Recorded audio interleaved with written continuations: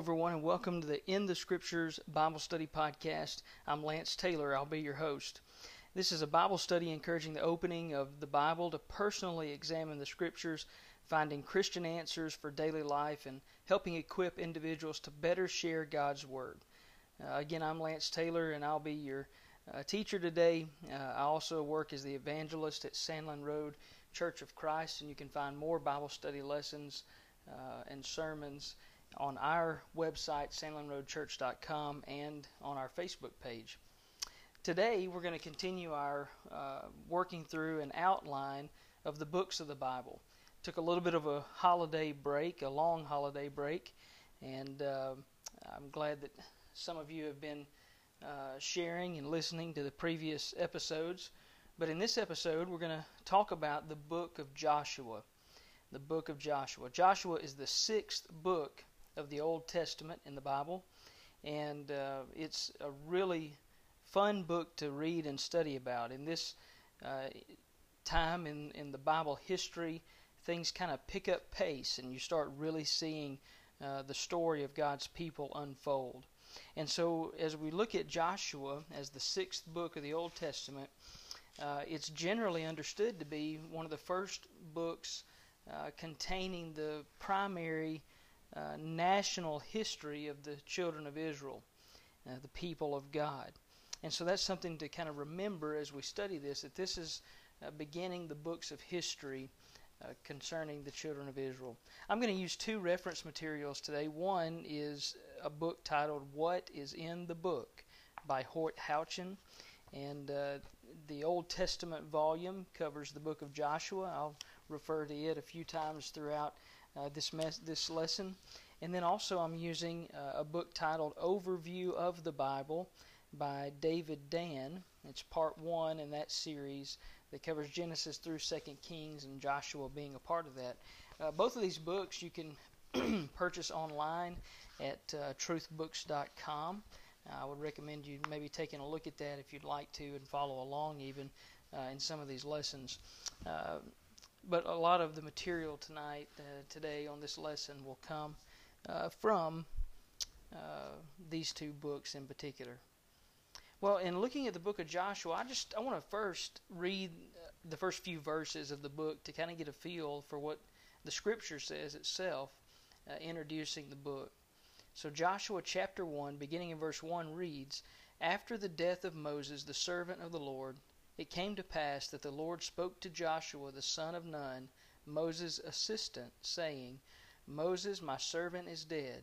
Now therefore arise, go over this Jordan, you and all this people, to the land which I am giving to them, the children of Israel. Every place that the sole of your foot will tread upon I have given you, as I said to Moses, from the wilderness and this Lebanon, as far as the great river, the river Euphrates, all the land of the Hittites, and to the great sea toward the going down of the sun, shall be your territory. No man shall be able to stand before you all the days of your life. As I was with Moses, so I will be with you. I will not leave you, nor forsake you. Be strong and of good courage, for to this people you shall divide as an inheritance the land which I swore to their fathers to give them. Only be strong and very courageous, that you may observe to do according to all the law which Moses my servant commanded you.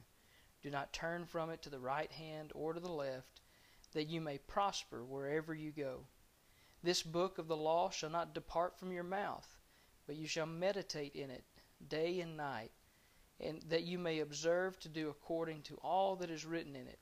For then you will make your way prosperous, and then you will have good success. Have I not commanded you? Be strong and of good courage. Do not be afraid, nor be dismayed, for the Lord your God is with you wherever you go.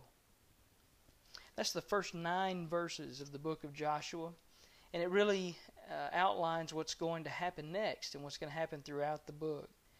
And that is that Joshua, as he takes over leading the people of Israel after the death of Moses, is going to lead the people of Israel to conquest and conquer the land that God had promised to their forefathers, namely to their ultimate patriarch, Abraham. It was the promise made to Abraham and his descendants all the way back in the book of Genesis that they would have this land. And this promised land is what Joshua is about to lead the people into to take over. And they're going to have to fight for it to do that. Let's talk about some of the details of the book in particular. We're going to see that throughout the book, it's going to start with the lead up to going into the promised land of Canaan. And Joshua and his army will miraculously cross the Jordan River with the help of God. They'll cross the river on dry land. And then they'll go into the conquest campaigns of taking the promised land from the nations that are there currently. And then it'll close in the latter part of the book with Joshua's death and the events that surround that and lead up to it. And so when you think about this, this is part of, in the bigger picture of the Bible timeline, a period of conquest as they go to crossing this Jordan River all the way to the time of the death of Joshua, when they really have then successfully taken the land of Canaan. And so the book is appropriately named. It's named Joshua because Joshua is the central figure, the central character in this book. And then not only is it named after Joshua, but it is, at least in part, authored by Joshua. In the early part of the book, the author uses terms like we and us, indicated that he himself was the witness of the events that were being described. And so we would surmise from that that he was the author of this portion of the book. But also we see that later on we're going to see that maybe it's not Joshua writing. Jewish tradition holds that Eleazar the priest wrote the account of Joshua's death, and that Phinehas, the son of Eleazar, wrote the account of his father's death. And so there's maybe some transitioning there, which would make sense as it's a part of Israel's history that's being told to us here in this book. And some may be concerned about the date of the book, and the real key point of that is that it's following the death of Moses. So it must have been written after 1406 BC, the year of Moses' death, but it's stated that Joshua died at 110 years old. However, we're not really told exactly when Joshua was born. So it's difficult to put an exact date on it. Some have calculated and estimated somewhere around 1380 BC may be where this is, where he may have died. And so, again, got to estimate the time period ultimately of its writing, but it was following the death of Moses, and it seems pretty immediate following the death of Moses in 1406 that it begins. When you think about the purpose of the book of Joshua, as you read through it, there's a number of things that would become clear as you study it.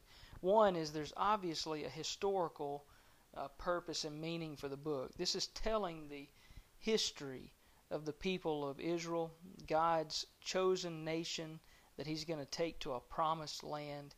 And in this, there's going to be just a number of times in which the Scriptures teach about this fulfillment of the promises that were made to Abraham in God bringing them out of the wilderness, out of Egypt, out of the wilderness, and into the promised land, and conquering the promised land.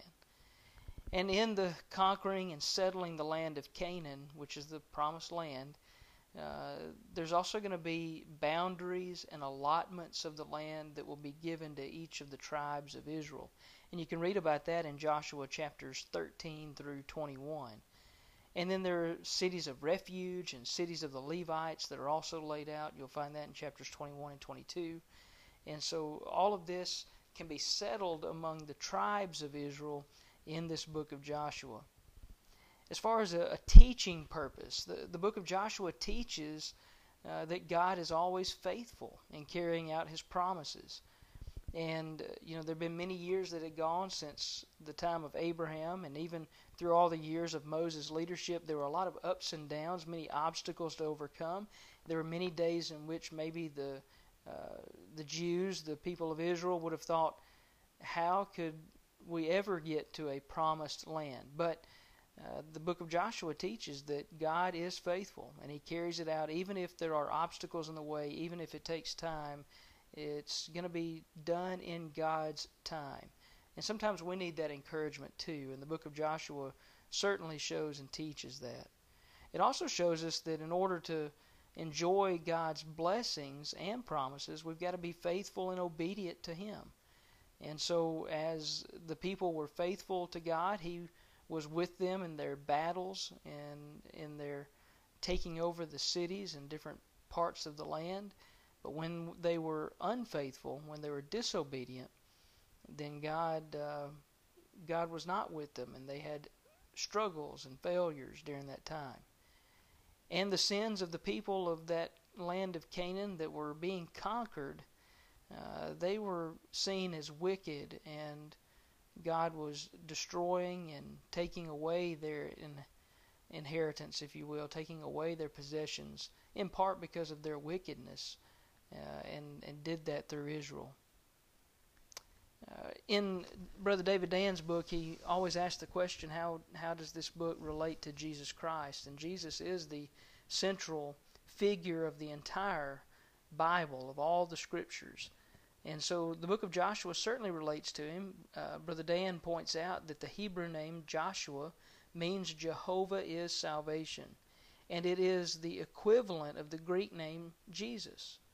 And so in this Old Testament version, Joshua and Jesus would be kind of the same name, and it makes sense. Joshua leads God's people from the wilderness to the land of promise, and that foreshadows how Jesus, as our Savior, would lead us out of sin and into the promised land of heaven. Hebrews chapter 4, the first 11 verses in particular, shows that picture of Jesus leading us into the promised rest of heaven. And so, as God takes the people through whom Christ would ultimately come into the land from which Christ would come, Joshua is the leader of that, and it all really ties together in a very important piece of the study of the Scriptures. So inside the book of Joshua, I mentioned kind of the three big categories that we're going to have to do with preparing to go into the land, and then the conquest of the land, and then the death of Joshua. But inside of that, in the conquest of the land, there are three major military campaigns that Joshua's army takes on against the inhabitants of Canaan. You could divide them up as a central, southern, and northern campaign. The central involved Jericho and Ai, and ends with a treaty that's made with the Gibeonites, and that's in Joshua 15 through 16. The southern involved a coalition of kings led by the king of Jerusalem and others who ultimately were defeated, and that's in Joshua chapter 11. And then the northern conquest, Jabin, king of Hazor, in battle against Israel, he was defeated in Joshua 11, and the land had rest from war at that time. So you've got three different major military campaigns. If you like to read about battles and kings and kingdoms and such, then Joshua is the book for you. You'll enjoy reading about these Bible wars that were going on. And so the division of the land will follow that, where the tribes of Israel will get their allotments that they would have. And then it ends up, again, going toward the close of Joshua's life, and he's going to make two big speeches before the people of Israel before his death, and remind them of a number of things during that time. In the first speech that he gives to them, he's going to remind them of what God has accomplished by driving out the people that had previously inhabited Canaan and giving them the land. And you can find this in Joshua 23. He reminds them that God has provided this for them, reminds them that God will continue to help them defeat their enemies as long as they're faithful and obedient to Him. He also warns them about the disaster that would come to them if they disobey. And then in the second speech that takes place in a different setting, Joshua reminds Israel that their possession of the land is because of the plans and promises of God. And it's by God's grace that this has been given to them. This is in Joshua 24 in the early part of the chapter.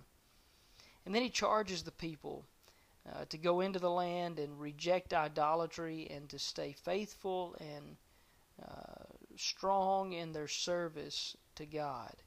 That's in the latter part of this chapter. And so they're viewed in many cases as farewell speeches given here by Joshua to the people of Israel. And it really comes to a beautiful ending in that.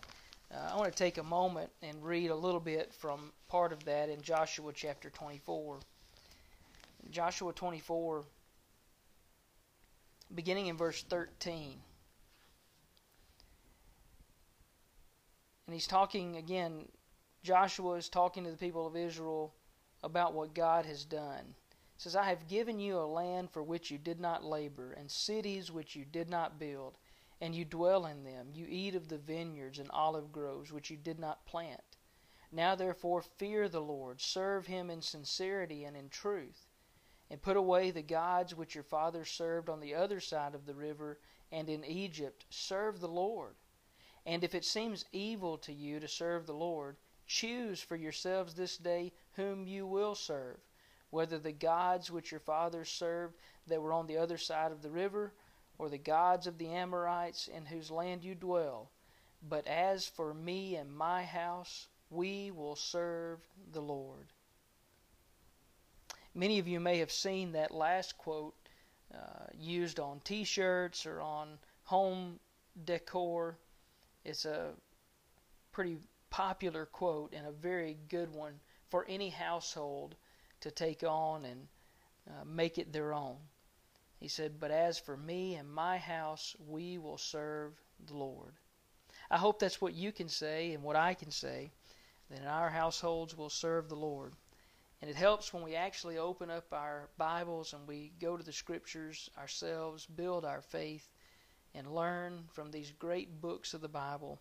And so I hope this has been beneficial to take a few moments and spend some time looking at the book of Joshua.